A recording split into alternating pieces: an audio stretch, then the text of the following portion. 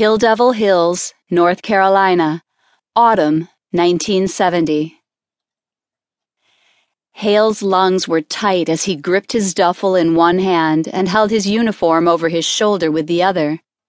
He flew up the steps of the small fishing cottage that his wife was renting from the Shelby family and arrived on the wide porch. He had imagined the moment he'd see her so many times that he felt like he was performing a play. He dropped the duffel right there and knocked on the screen door.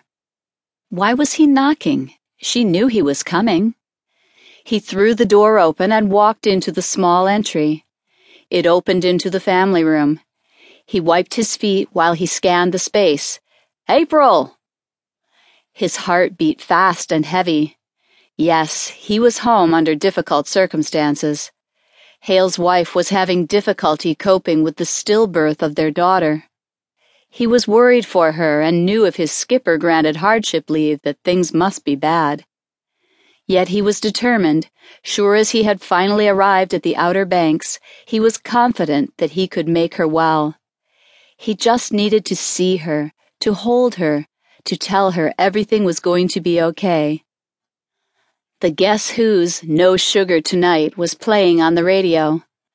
The tune brought a smile to his face. He rushed down the hallway and poked his head into 2 bedrooms and a bathroom before finding the room April had been using.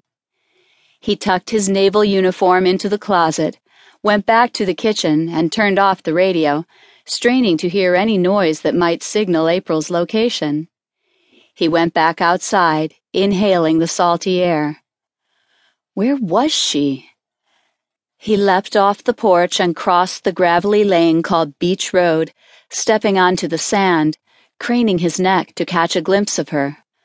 A seagull clipped Hale's head as it landed off to the side, then flipped a whitefish into its mouth. As far as he could see, the beach was empty, yet he thought he should walk it, search for April. He didn't know which direction she would have walked, but he started out anyway. Heading south, a flock of black birds escorted him from above. Scores of them moved together like one great wing flapping in the wind. The whoosh of their collective descent was punctuated by their coarse, throaty screams. The sand worked into Hale's shoes, each particle stabbing at the skin below his ankles. He pushed one shoe off and then the other, leaving them near a smattering of driftwood that had been pushed ashore by high tide. The birds dropped, their calls growing louder, drowning out the surf. One by one, the black skimmers rained from the sky like bombs, their red beaks bright against the gray sky that had crept in with Hale's arrival. Some of the birds landed in the shoals and poked and prodded at the sand. He came upon the largest cluster of birds, the beige sand peeking out in small patches among the blackness, and his eye went to a different form, a woman sitting rod straight, motionless in the center of the black avian shroud. Her blonde hair whipped in the wind like the seagrass at his feet. Hale stopped. His heart thumped. April. He willed himself to breathe, to move toward her. He'd never seen such a sight, the way she seemed partly born of the sand, partly able to sprout wings and fly away.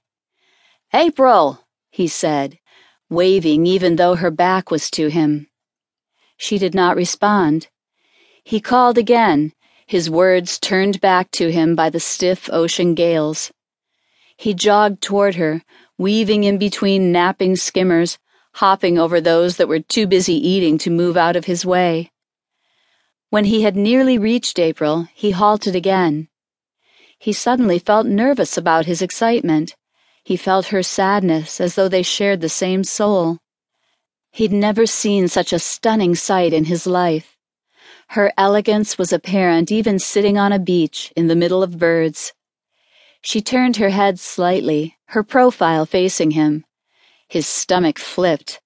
Oh my God, is she beautiful. The wind tossed her hair, making her appear as though she were posing for a magazine shoot.